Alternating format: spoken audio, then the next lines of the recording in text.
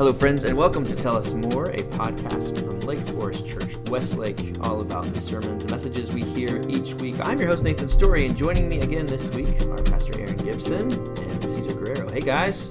Hello. Hey, Nathan. Good to be back. Welcome back. We are in a series right now called Back to Life. We're continuing to look at the life of Nehemiah, and today we're talking about We're talking about the message on doing life and faith with others. So, Aron, right off the bat, why do we need other people? Well, folks should listen to the sermon. That's what all things about. Right off the bat, I don't even think you have to be a Christian to think that this is true, but it's especially true if you are a Jesus follower. Yeah. From the very beginning, from the opening pages of the Bible, God says, man, I did not intend for anyone to do this alone. Yeah. Right? Yeah. And by the way, sin isn't even on the scene yet. Yeah. Right? Oh, yeah. So if you think about a picture of God's perfect world, in God's perfect world, we actually still need each other. So it's not that we're needy because the world's messed up. We're needy because we need one another because God designed us that way. Mm. That's good. So you introverts have a built-in flaw. Is that what are you saying? I'm just be cool now. Be cool now. Them's fighting words. Nathan introvert is getting red in the face as we speak. Yeah. So we see that, and you mentioned that God never intended us to do life alone. So speaking of our personalities and our natural dispositions to either being cut off from people or not, how do we fight through those things? How do we get past our natural instincts to maybe protect ourselves from the fact that other people can be real nasty sometimes? Yeah, that's just some meanies. You mentioned sin's not even on the equation, but now that sin is in the equation, it's even harder. It's even messier, right? Yeah. Much more difficult to be in relationship with people.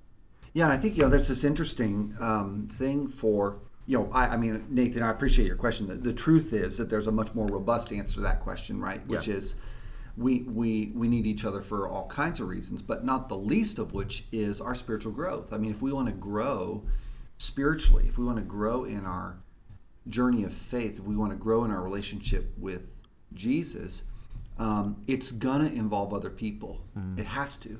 Yeah. And Jesus makes that connection when he's asked one day, hey, what's the big thing? Like, boil down this whole Christianity thing to one thing. He says, well, it's this. It's love God and it's love your neighbor as yourself, right? Yeah. And so, not surprisingly, most of the stuff in the scriptures, the Ten Commandments, are largely about how we get along with others, right? How do we do this life together? But not just that. Really, how do we form meaningful bonds and meaningful relationships with others where they can help us grow and we can help them grow? Yeah. Is that harder today than perhaps it was back when the time of Scripture is being written? Is that harder today because of the things vying for our attention and the fact that technology can be an excuse for our relationships to be really, really shallow? Do you think that's harder today, or has it always just kind of been this challenge that we have? You guys know this. I'm a bit of a psychology nerd. And my undergrad degree at UCLA was in psychology, so I studied a lot of this stuff, and I just find it fascinating. I actually think it is harder, and it's probably harder for a lot of good reasons. We many of us in the U.S. live in affluent communities where we have a lot of options. Yeah. We have a lot of luxuries. In fact, I mentioned in the sermon, one of my favorite researchers is a guy out of Harvard named Robert Putnam. And he wrote a book I've referenced many times in sermons called Bowling Alone. And he's actually a sociologist. And so he studies American society. And he notes that from the beginning of the 20th century to the end of the 20th century, American people reported having fewer meaningful relationships by the end than they did at the beginning. Not the same person, but just in general, the average person had more meaningful relationships at the earlier part of the century than people who lived at the end. Yeah. And Robert Putnam cites some predictable things. He says, look, air conditioners allowed us to hang out indoors rather than on our front porches. Wow. Right? Television meant that we could stay inside and be entertained. We didn't go. So there are a lot of factors that have contributed to that. And now we all have a television in our pocket. So we can be outside sitting next to each other and not actually connect. Yeah. Busy scrolling TikTok mindlessly for hours. Yeah. Wow. But I think, I don't tend to harp on that stuff too much, because the truth is it's always been hard for human beings to know how to form meaningful connections. There's always in thinking about my own life and my own kind of social life and interactions. I've found it that I can always come up with an excuse not to reach out and connect with someone. So, this researcher, and then I think us doing our own quick research as we think about it, can realize there are a lot of excuses not to. There are a lot of reasons and distractions not to do it. Yeah, but doesn't mean it's not worth trying. Not trying. Yeah. Yeah. Well, and there's that. I mean, that's what was so great about the gospel when Jesus showed up on the scene. First of all, Jesus modeled this, right? He said, "Look, you 12, I want you to come and be with me. We're going to do this. We're going to form this small group, and we're going to do life together for 3 years, right? Yeah. And that's really how they grew. But there's also, and I touched on this quite a bit in the sermon, there's this imperative, there's this command in the New Testament to not give up on this vision of Christian community. Don't stop meeting together, right? He says you've got to keep at this. So kind of full circle, it sounds like it was hard 2,000 years ago as well, right? Yeah, absolutely. So Nathan's he mentioned in the podcast just about our natural tendencies and our personalities. Yeah. What are some of the things that we share? Because even as an extrovert, I have my tendencies that lead me to not want to engage with people as well. What are some of those unifying things that keep us from living into that thing that we were created for, which is community? But there's clearly some obstacles to that are intrinsic. What would you say some of those are, just off the top of your head? Well, you named it well. They're probably different for different personalities, right? The majority of Gibsons living under the Gibson roof are extroverts. There is one introvert, and he shall remain nameless. But he. Okay, so it's one of the boys. Yeah. That's right. For those playing at home. But it's really interesting. I learn a ton from my son in this, because he's able to articulate the differences. Like he's grown up with a bunch of extroverts, and he's watched us. God bless him. Yes, God bless him. But he's studied it, and he would be the first to tell you his need for connection with friends is no different. What we share is a need for meaningful connection. What's different about us is where we get our energy. Yep. I mean, that's the introversion, extroversion. Right. Introverts have no less of a need, or no more of a need for meaningful connection. It's just that extroverts have a great appetite for meaningless connection too. Right? That's true. Not meaningless. What a great... Thank you for saying that. Extroverts need to be taken down a notch globally. The meaningless connections. Pump the brakes there. Yes, just pump the brakes a little bit. Thank you for that. Yeah, it's kind of funny. I in every test I've ever taken my whole life, I score off the charts on extroversion. I am a people person, and I just love being around people. But it is possible for me to be around a lot of people, and I would say that is actually meaningful in a different way to me. But it's possible. So my liability, Caesar, to answer your question, as an extrovert, is it's possible for me to have a lot of interactions, but never actually go there. And so I have to consciously choose, and the way I do that is I try to consciously bring Jesus into the midst of that interaction with the other person. I try to bring in what a friend of mine calls God talk, or God speak. And my most meaningful relationships are the ones where we do God talk together. We talk about what God's doing in our lives, or we pray with and for one another. Those end up being the most meaningful relationships for me. It's funny you mentioned being a people person. I know for sure I'm an introvert, kind of as Caesar was talking about earlier. And but as you mentioned that idea of being a people person, when I would think about going into ministry after college and what I wanted to do as a career and with my life, that was the phrase I always came to when thinking about wanting to do this, was that I'm a people person. I like people, but the idea of, like you said, as being an introvert, it's just my gas tank runs out a little faster than perhaps an extrovert's does, because I have to recharge with alone time or even time with a smaller group of people, But yeah, introverts can absolutely be people. That's right. People That's persons. Right. That's right. You almost didn't finish that phrase. You almost said introverts can also be people. Yeah. And then you finished with people. Introvert. I need a T-shirt. Introverts are people too. Yeah, yes.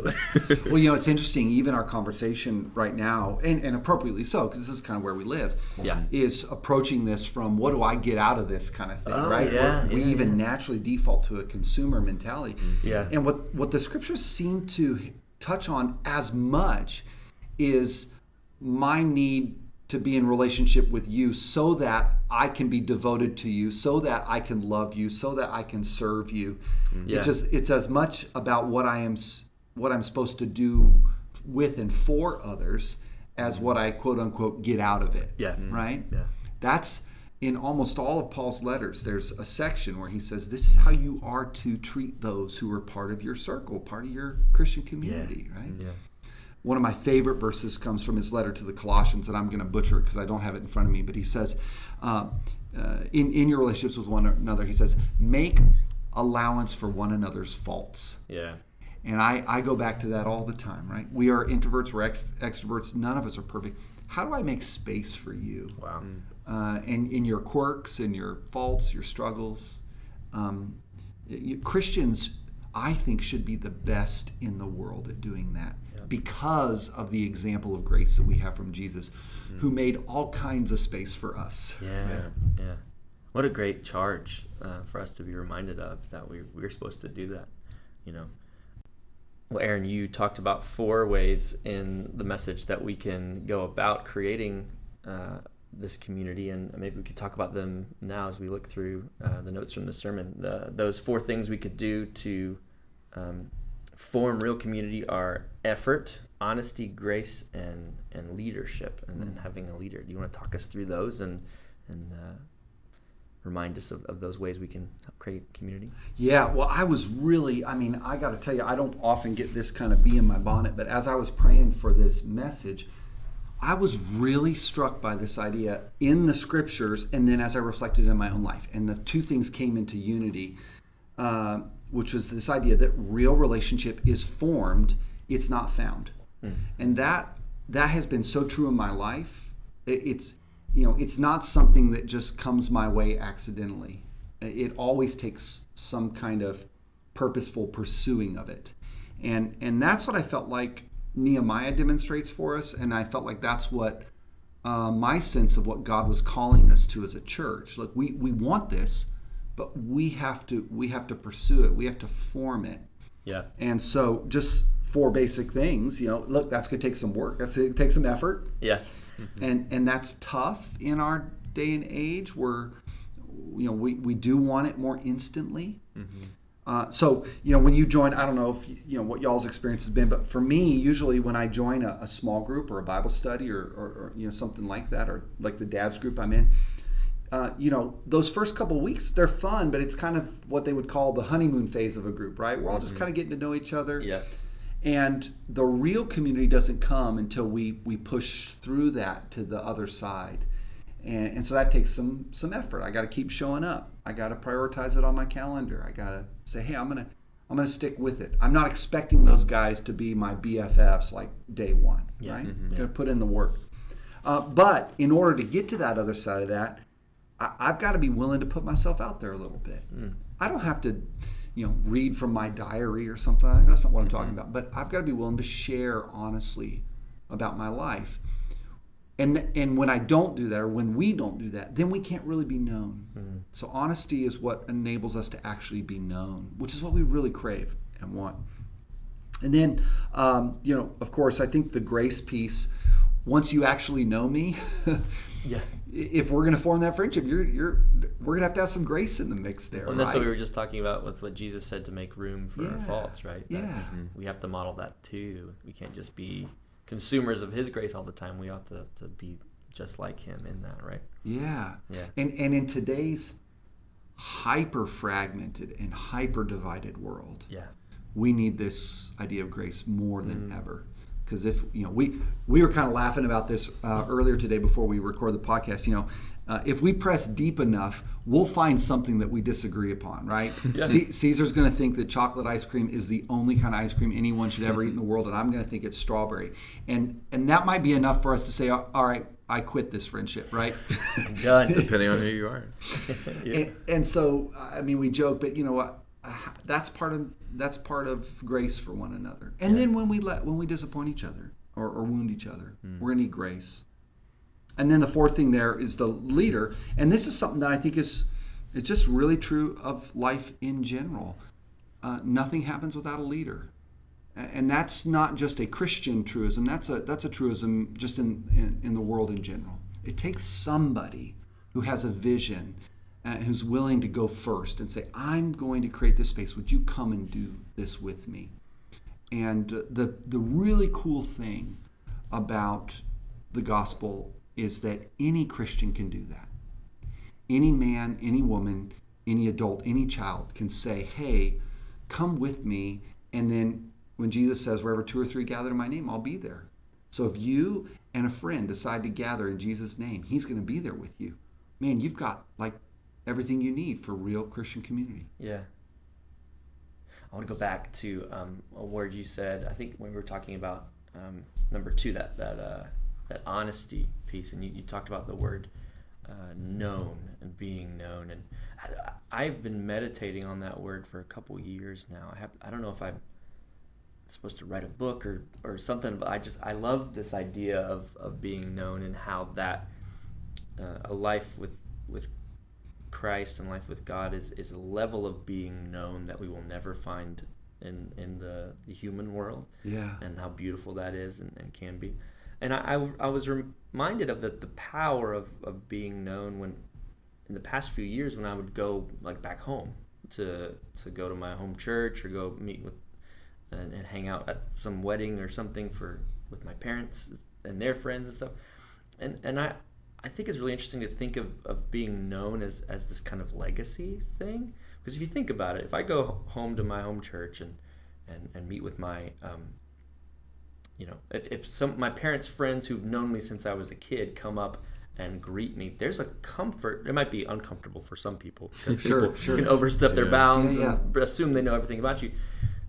But for me, there's this comfort in being known by these people, and the fact that people have known who I am for my entire life. That doesn't feel like anything else I've ever felt.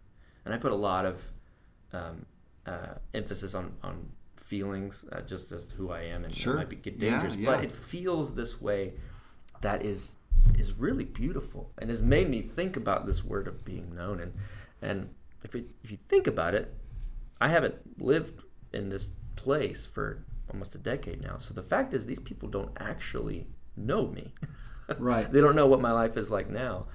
But I can't ignore the fact that they have known at least who I am for the 30 plus years I've been on the planet. Yeah, that's right. And there's a crazy power and comfort in that is so cool. And so when thinking about legacy and being known because of who you are, and because someone else told you who they are. Like my parent, again, using this example, my parents know these people and they know who I am because of my parents, right? How do we create that as a group of believers and as a church, as an entity that passes being known and getting to know people on as an organization? I think that is something to strive for when it comes to Christian community, because it's that comfort that you were talking about, like that comfort just seeps its way into everything that organization does, because we've used that as a guiding point to make sure that people feel not that they belong, but actually know. And that's a terrifying thing for some people, and I get that, I understand that, but I've experienced that. I don't know, this is really long-winded. I've experienced that feeling of just being completely comfortable with people that know a lot about you, and I think it's a beautiful thing. I think that is kind of at the heart of this whole thing, right? That you have to let your guard down. You have to have that honesty, which is the point from the sermon, in order to create real connection. Yeah. Just real connection. And it's a beautiful thing. Well, and it's got to be, that's why honesty and grace have to go together. I don't want to just be known. I want to be known by people who accept me and are gracious towards me. Yeah. I don't want to be known by the people who want to be mean-spirited or self-righteous or judgy. Like, I don't want to be known by those people, right? So those things have to go together. Yeah. And I think the church is an interesting place. Sometimes I think people get frustrated in the church because they come in and, we often say that real life change happens in circles, not in rows. And there's a little bit of a metaphor there, right? If I come to church and I just sit in a row every Sunday, I might get known just a little bit, but probably not. Right. And if I think that I'm going to have meaningful connection simply by sitting in the row, eventually I'm going to be disappointed and maybe give up on church because I was never known. And so even within a church, not everyone can know everyone. Right. And so we all need it. That's why group life for us at Lake Forest is so important. We want everyone to have a group where they are known, or rather, not as a finish line, but as they are continuing to be known. Oh, yeah. And I think that's probably the difference. I can go back to some places where I lived in the past, and you said this so well. They know me, right, but they aren't knowing me anymore. Oh, that's I like that as a continuum instead of a finish line. Yeah. So I was sharing with one of the guys who's part of my spiritual community, and we've been doing life together for a while, and I was sharing with him just some struggles over the summer. And he said, gosh, that kind of reminds me of what you went through a year ago. And I remember praying with you about that. And I thought, whoa, I just felt so known, right? Like he was with me through that season and struggle. And now he's in it with me now. I'm like, wow. That's so rich, right? Yeah. So cool. Well, and in a way, this I was reminded of this by something you said, Aaron, but we can't really experience the true grace of God until we're fully known.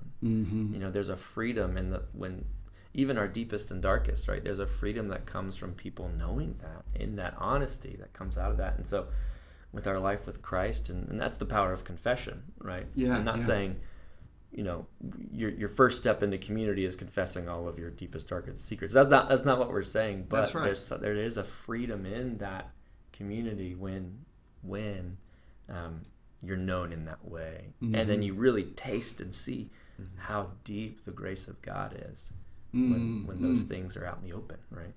That taste and see is such a good metaphor. Psychologists talk about a process of being known, and this happens in every group. And again, Christians should be the best at this because of the example of Jesus, but this can happen in just any human group. We enter into a group and we're not sure yet. We haven't put ourselves out there, so we don't yet know, is this group going to be a safe place for me? Are these people going to be people who like me and encourage me and build me up? And so what we do is we start putting little bits of ourselves out, right? Yeah. And we usually start with the safe stuff, and we've all experienced that. And when we put little bits of ourselves out, what we're doing is we're tasting and seeing, is this going to be a safe place for me? Yeah. And then when that comes back positive, then maybe next week or a couple weeks later, we put a little more of ourselves out there. And so we need to be careful to not do violence to ourselves in this. We don't need to show up day one and air all of our dirty laundry. Right. That's not the point. But if we aren't progressively sharing our honest selves, right, in safe ways, then we're going to miss out on this gift of really knowing one another and doing life together. Yeah. You talk about this gift, and I think it's really interesting because it doesn't seem to me, I think of community as kind of like a fruit, right? Like we talk about this growing kind of analogy a lot. But what's really interesting to me is that it seems the way our lives are oriented now, and the structures that we have of knowing people don't permit that kind of growth to happen. You're a part of a team, your kid's part of a team for a season or a year, and then you're not there anymore. Or there's a lot of obstacles to that. You have to buy in a certain amount. Even our church, we don't have a Sunday school thing. We don't have a a set aside time to where people can even engage in that on a programming level. Because I grew up in a church where the legacy was you go Sunday morning, Sunday night, and Wednesday night. So there was repetition, and everybody agreed to it socially, right? The town didn't have sports practices on Wednesday nights because your kid was supposed to go to the Baptist church, and do programming there. That's where you made all your friends and things like that. But now our world isn't oriented that way. It's you talk about being fractured, and I think it's even like weirdly starving ourselves of real community because we're just trying to just get by. It feels like, and I've even realized it in my own life. Like I have a couple of people in my life where we're really close because we both kind of looked each other in the eye and said we are going to be friends. Like I'm not going to let you get away with doing something else. You devoted yourself. Yeah, we devoted ourselves, and that's something Love me, that. dang it. Yeah, but it put us in a place where we couldn't compromise because we spoke almost a promise to each other, and there's not many opportunities to do that in our world today, because the buy-in is so low. I follow you now on Instagram. So we're friends on Facebook, or our kids play on the good. same team, and so we see each other at practice. It's not just a convenience thing, but just we kind of have a low buy-in. So, and I imagine that the call of Jesus to ask 12 guys to come follow me, stop what you're doing for the rest of, for what they thought was going to be the rest of their lives, and it turned into the rest of their lives. That's a different buy-in than a hey, come to church on Sunday mornings, and then eventually you're going to hear about a small group that you might be able to go to. It feels far removed. The call of Jesus feels far removed than the call that maybe most people who interact with Christians would ever receive. Yeah. So what is which I love the leader part of what you talked about. This community doesn't happen if someone doesn't take initiative. How does that play into the leaders need to have somebody agree to them? Hey, I'm committed to you to lead a group, as well. Well, I think there's a misnomer. I think the leader can be just as much a recipient of the group gift as anyone, right? And we've got some amazing leaders at Lake Forest that have stepped up to lead these efforts. Caesar, I think it's probably a lot closer between the Jesus and our experience than we think. I would challenge anyone. You find a group and you give it your all for 6 months.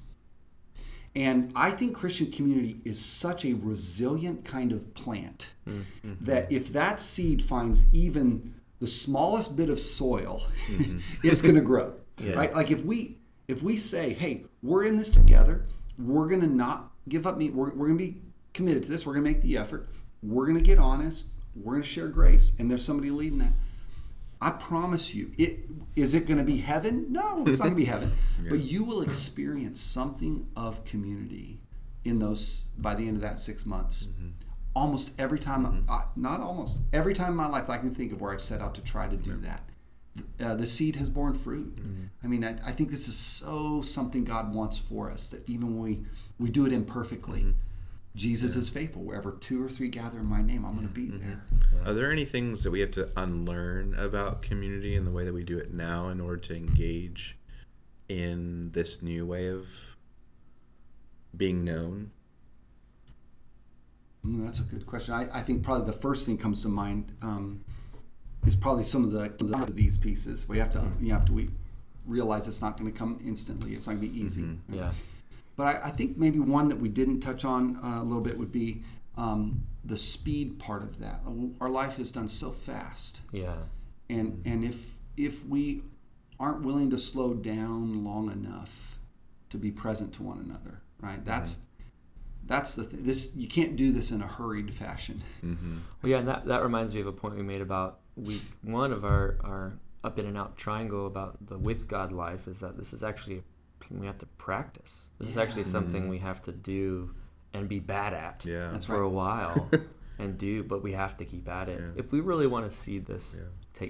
take root, to use your plant metaphor in our lives. Well, that reminds me of a friend or an acquaintance that I have that we want to be friends, and we've tried multiple times to meet for like the last 2 months, and nothing has matriculated. Yeah. And I've just felt this overwhelming sense of like, I'm really bad at this. Yeah. And then I was like, well, you know what? The only way I'm going to get good at, or the only way we're actually become practice. friends is for me to just text him again and say, Yeah. can we meet? And we're meeting this week.